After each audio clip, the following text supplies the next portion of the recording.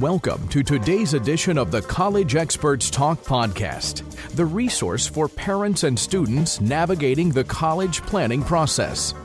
Felicia Gopal, founder of collegefundingresource.com and creator of the College Decision Navigator System, talks with world-class college planning experts who openly and honestly share the triumphs and challenges families face every day in helping their children get into and pay for the colleges of their choice. We want you to feel like you're sitting down with our experts and getting their best ideas without paying their considerable consulting fees.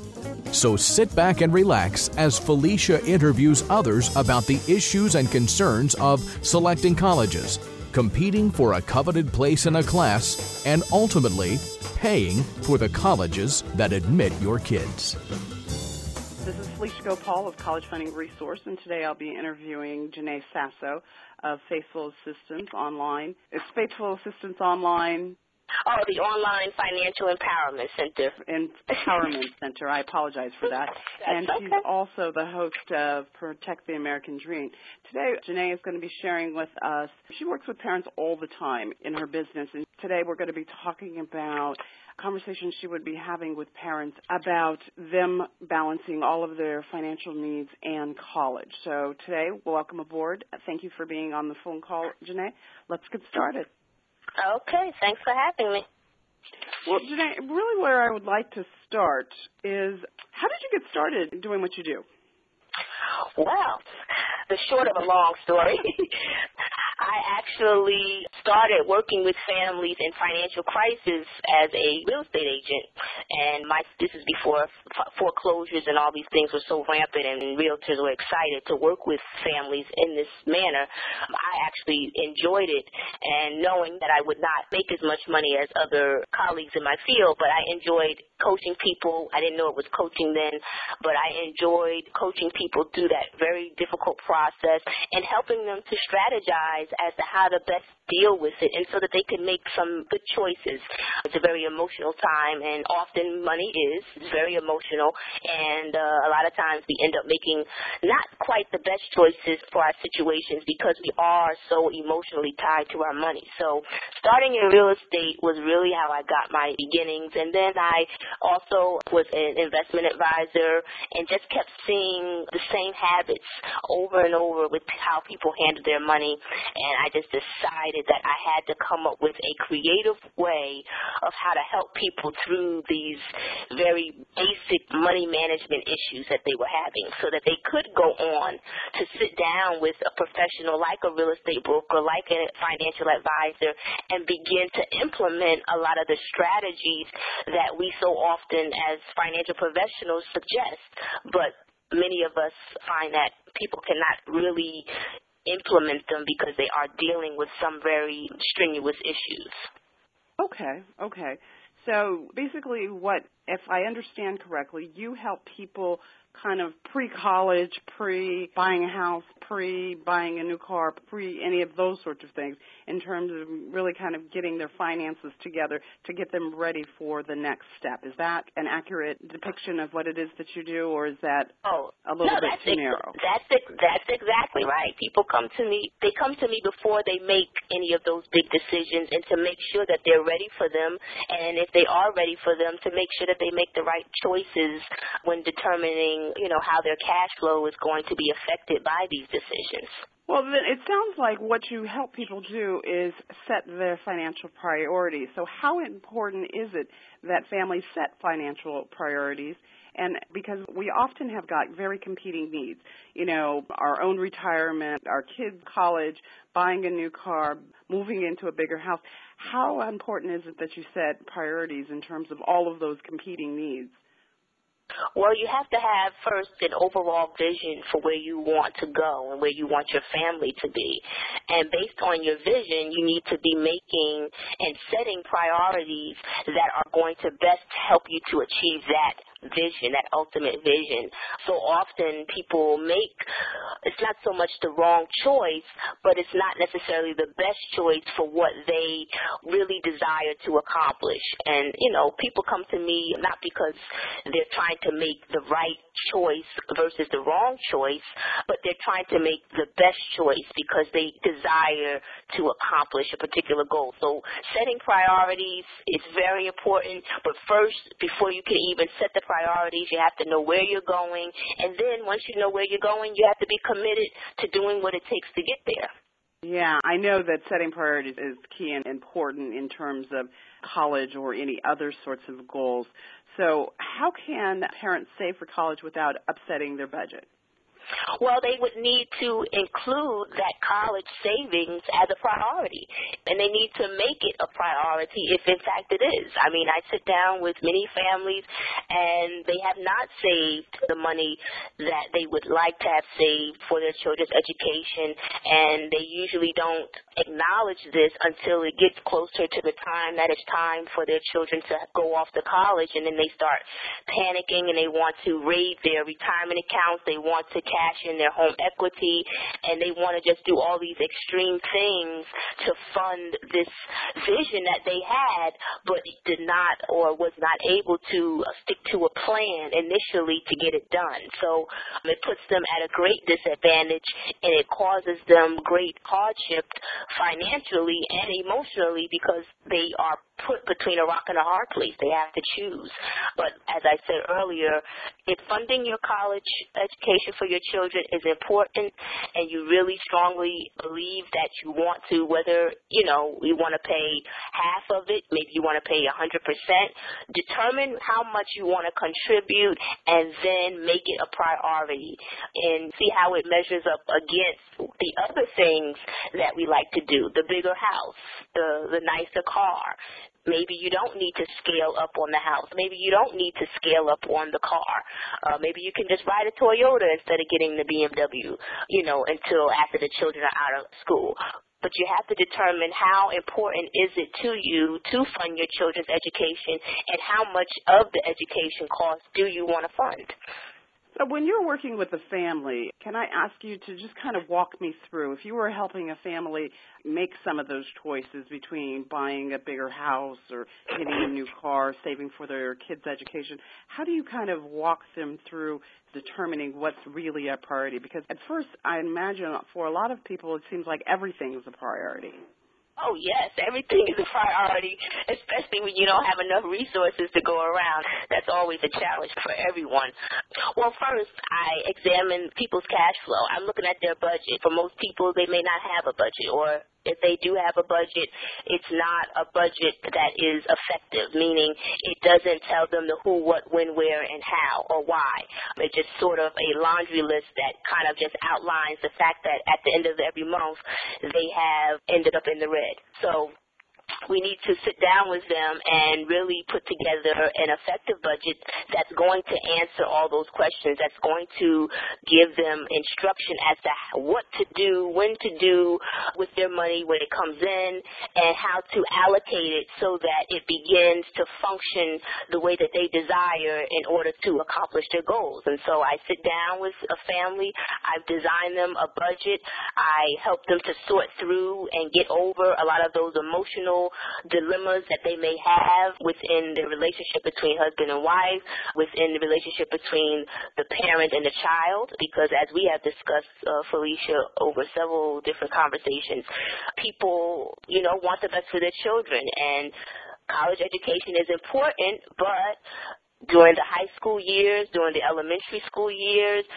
children want designer clothes, they want to travel with their friends, they want all these different things to keep up with what's going on in their high school and middle school lives, and we as parents have to make a decision.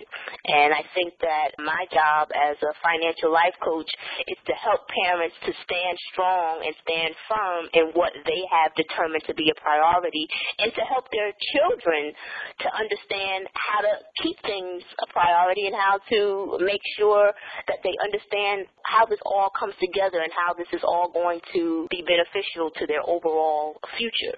So sitting down with families and helping them to set priorities is never easy, but it's something that has to be done if, in fact, they want to accomplish the goal of college savings and college funding. Well, I know that one of the things that you mentioned, which is, do you want to save for half of your son or daughter's education or all of your daughter? How much should families save towards their child's college education? I believe it depends totally upon what your capability is. Of course, I believe that, you should not forfeit your retirement savings to fund a child's education. And Felicia, you Isn't that kind of controversial when you talk to parents? Oh, yeah. That's like, what do you mean? I mean, I've had a couple say, Janae, we can't work with you because we can't fathom how we're going to do this. Because I told them, well, your child can get a job, they can do work study, they can look for scholarships, but they did not want to do that in their culture, and it was a cultural issue for them. In their culture, they were taught that it's the responsibility of the parent to totally fund their child's education, and therefore, because of cultural reasons, they could not understand what I was explaining to them. And oftentimes what I explain to parents, even when it comes to cultural reasons, I explain to them that, let's look at it this way. Either way, your child is going to have to pay or make a sacrifice to get the college education that they have decided that they want. Either they're going to pay now or they're going to pay later. And most people say, what do you mean? They're either going to pay now by working their way through and paying for partial or the entire amount of their funding, depending on the capability of their parents and what they're able to do. Or if you as the parent forfeit your retirement funding to pay for this college, guess who's going to have to flip the bill when you become too old to work or disabled, or God forbid, you pass away and leave one spouse that you have not provided for as far as health care and just survival, period. The child is now what they call the sandwich generation, responsible for their parents, and they become responsible for their own families. And what a stress that puts on them to have to choose, do I feed my family or do I feed my parents? It's not a choice that anybody should have to make. But if parents choose to forfeit their retirement savings, they run the risk of putting that child and that child's future under that type of pressure. And I imagine a conversation like that might turn around at least some parents from the feeling like they've got to fund all of their kids' education. Oh, yeah. For some parents, they can understand that, and they can appreciate, what I've shared with them. And then for other people, they just don't see the reality until it's made itself known. And unfortunately, it's too late by then, and it's not much you can do in that situation. But for most parents, they can totally appreciate the advice that I give them when, in reference to that. Okay. So if a family faces a financial crisis, is it realistic for them to make college savings a priority, or should you just at that point say, you're on your own, work steady, working, however you get through is how you get through? I believe that it depends on at what stage has the crisis happened. And what sorts of things would you say are a financial crisis? Well, one, if you're in a lot of debt, if the parents are in a lot of debt, it's going to be quite hard for them to begin to save, not only for the college, but even for themselves, because they have all this money just going out the door because they've accrued a lot of debt. And if they don't change their behavior and their habits, they're going to be fighting this demon for a very long time until they're willing to stand up and say, I'm not going to do this anymore. But for many of my families, they generally are in some type of debt. They are dealing with some kind of financial crisis, whether it's a family member became disabled or temporarily out of work, and so there's a lack of income or what have you. It depends on what stage of their lives they're in. Maybe they saved up since birth, That's for the parents that are just doing a wonderful job. But I haven't met too many of those that have really started to save consistently anyway from birth. But say they have, and say they ran into a problem, which we all do. At that point, continuing their savings plan should not be that difficult. They may have to scale down for a short period until they get over the hump, fine. But for most people that I run across, they haven't saved a penny, and by the time they think about it, again, the kids are ready to go off to college, and they're dealing with a lot of debt. They're dealing with cash flow issues. And at that point, again, they have to begin to look at, where's your retirement?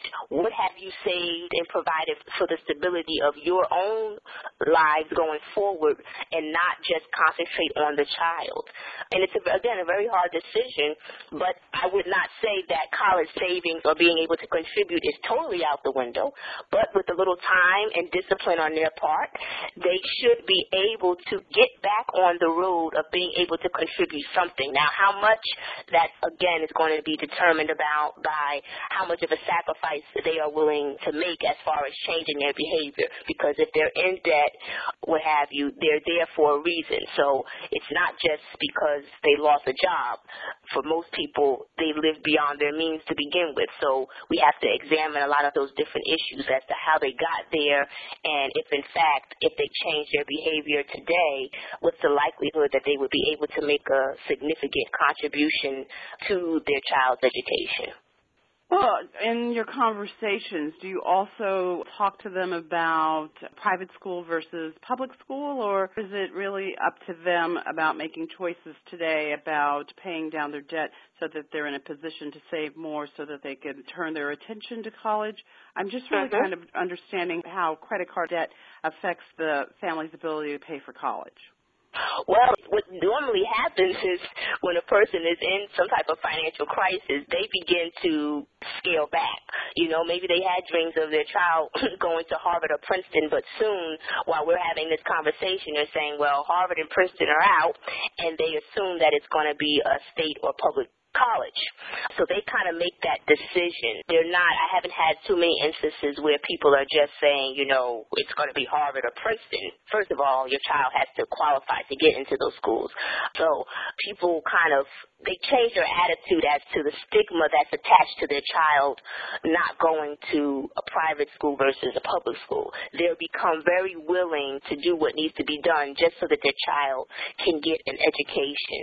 But they, as a parent, just want to know that they're able to make some type of a contribution to their child's education. So we'll sit down again and look at their cash flow and see how fast they can get over this particular crisis, whatever it may be, and how fast they can get onto the road of recovery, I say, and then put college savings as a priority at that point and not going into debt to buy things I don't need, because we have to make a choice here. Do we want to continue to buy things that we don't need so that there's no money to pay for college, or do we want to make the sacrifice and tell ourselves no so that there is more money available to contribute to the child's college education?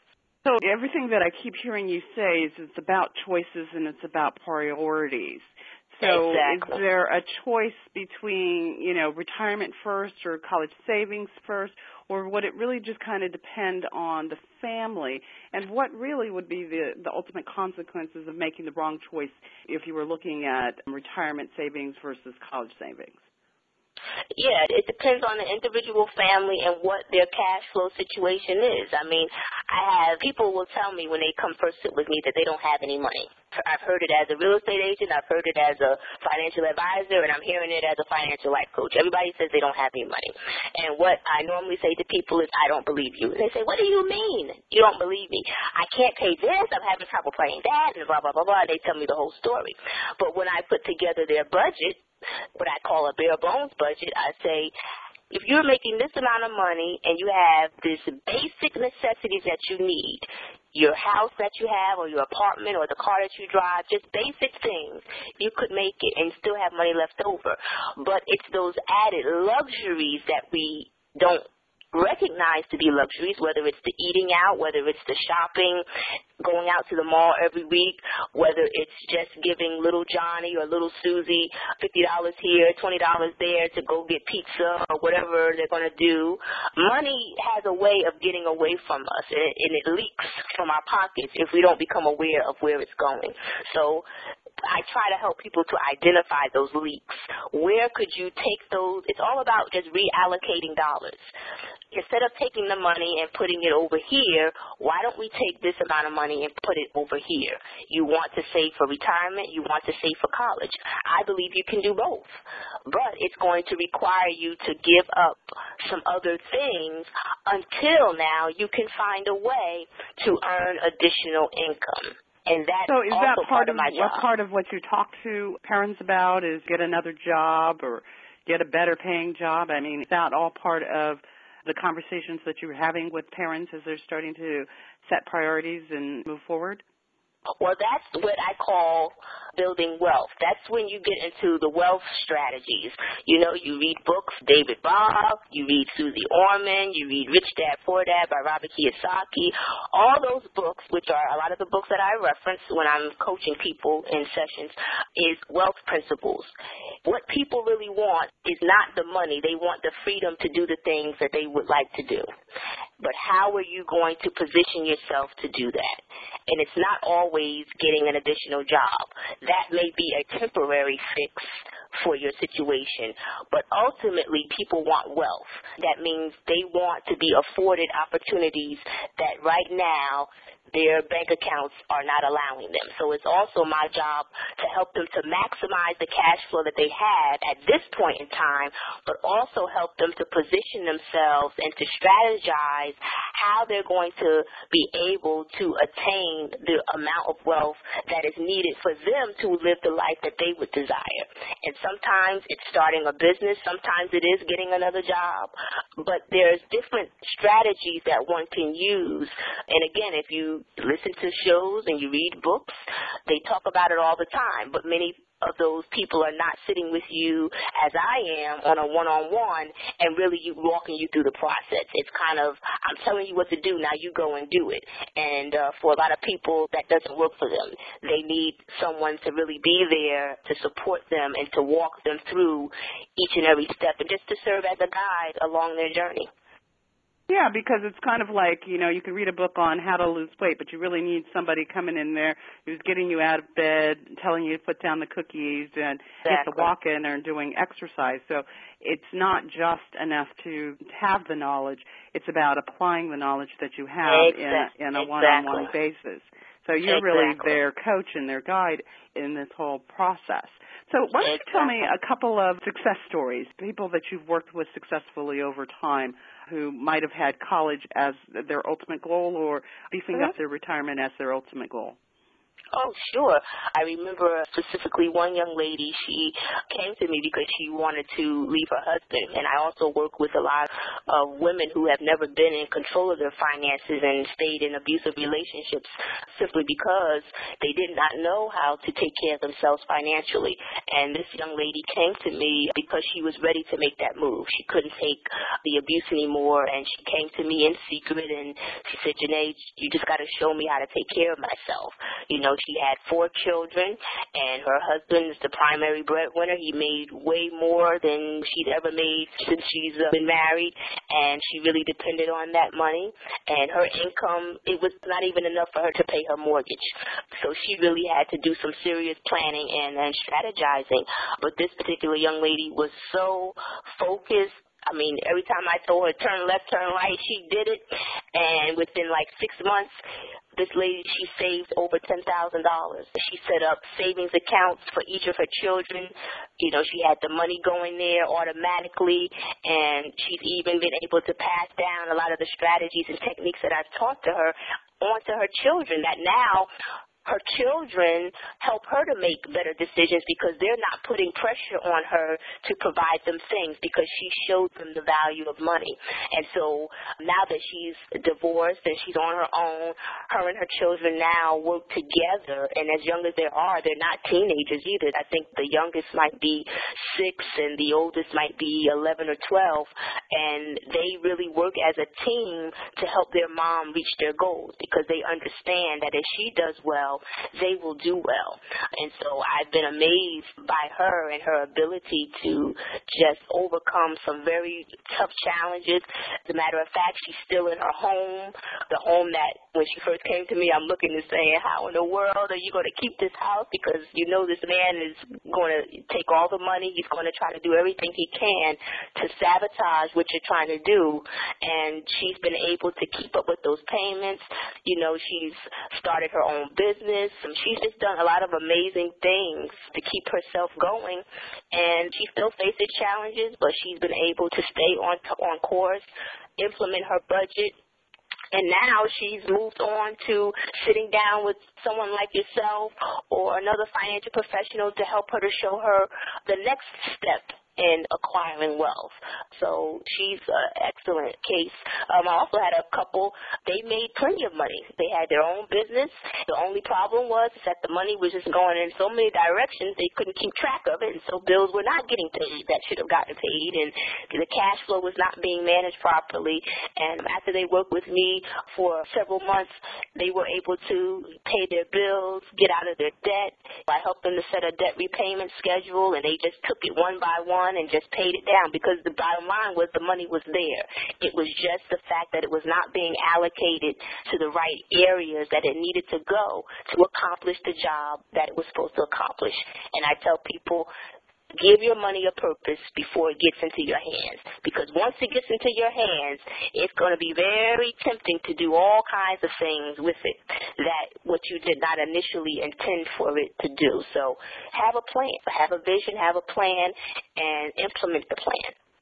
I love what you just said. I love give your dollars a purpose. I think that would be really key and important, not just with paying for college, but any other types of goals that you have. That's really, I'm going to steal that if you don't mind. I was just like, I can imagine having a conversation with somebody and really just being able to kind of have them shift their thinking with words that powerful. So I thank you for that. The other thing I wanted to just kind of circle back around and ask you about is, tell me a little bit more. I'm a little bit intrigued by the bare bones, because you said that people have enough money for just about anything. It's a matter of their priorities and how they currently spend their money. So if you were talking about putting together a bare bones budget, I think that's what you called it, what sorts of things go into that? You mentioned housing, mortgage, or rent, but what other sorts of things might go into that? Well, your car. I don't tell people to take away their car, and, I tell people diets don't work. So we're not going on a diet here. We're just reallocating funds. So we know that you currently have somewhere to live, so that's part of the bare bones budget. We know that you probably drive a car, so that's part of the bare bones budget. We know that you have life insurance. Hopefully you have some, especially if you have children. So we know that that's part of your bare bones budget. Your retirement funding, your health and coverage, any of those things that are necessary for you to function in everyday life. Now, the extra things are things like, your satellite radio, your direct TV, your cell phones that your children have to have because you have to get in contact with them 24 hours a day because, parents don't teach their children to come home before they go back out. I mean, when I was little, I couldn't go anywhere straight from school. I had to come home. My grandmother had to see my face, and then I had to do my homework. And then if I did everything I needed to do at home, I would be sent on my way if I was lucky. But parents don't do that anymore, so we have a family of 4 or 5 or 6, and each child has a cell phone, and the text bill is $700, and we just have all these extra things, ballet and piano and Spanish lessons, and we could go on and on. And so those things, those extracurricular activities, all those extra bills, I don't consider to be bare bones. Those are luxury items that we have turned into necessities. And so we're just looking at the very bare minimum. your housing, your car note, your car insurance, your life insurance, certain basic things that you need to have in place before you even start to venture or obligate your family to anything else. You know, people, they have all these other things, but they don't have life insurance because they don't have the money. But they have the money to do the satellite radio and the direct TV and all that sort of stuff. But where is the priority in that? It's interesting that you should say that, because as you were talking, I was just like, but they need the Spanish lessons because they need, I'm having these conversations in my mind, but they need the Spanish lessons so that they will be ready for society as they go out into the world. They need the swimming lessons because they need to be able to swim. And I'm having these conversations. Now, you know I'm in this field, so I should not be having these conversations, but it's amazing how after you've put them into your lifestyle that you really start to hold them as required. You've got to have them. Oh yeah, and it's not that you can't have them, but what are you going to sacrifice so that you can have them and enjoy them without it devastating your family financially? You know, I had to make choices with my own son. He was in a very affluent school. Finances got tight, and he was getting ready to go to the upper grades, and the tuition was getting ready to double. And we couldn't afford it. We had to look ourselves in the mirror and say, we cannot afford this tuition. Not now. And we spoke to the principal, the headmaster, and we said he may return, but our budget is not allowing. And we had to make a tough choice. And that doesn't mean that he'll never go back to a private school again. It's just that at this point in our lives, it doesn't make financial sense because we would be putting ourselves in harm's way, and it doesn't make sense for us to do that at this time. When we're able to afford it, we will provide him with that type of education. And we have to send him to public school. The only thing we've had to do is just be a better parent because he is in public school. We have to stay a little bit more on top of things to make sure that he gets what he needs. But it's not that he can't get it. It's just that it requires a little bit more of our time and patience to make sure that he gets what he needs. So, you know, you can make things work, and there are plenty of brilliant people out here that did not go to private school, so we'll survive. I didn't go to a private school, and a lot of people I know did not go to private school. So it's funny because once you put your kids in private school, it becomes a necessity, and you really have to keep talking to yourself. I can see that I need to probably give you a phone call when I'm thinking about buying something to see is this a necessity or is this a choice that I'm making here? So thank you. I appreciate that. So you've covered a lot of things in this conversation. Do you have any kind of final thoughts that you really want to kind of leave everybody with? Sure.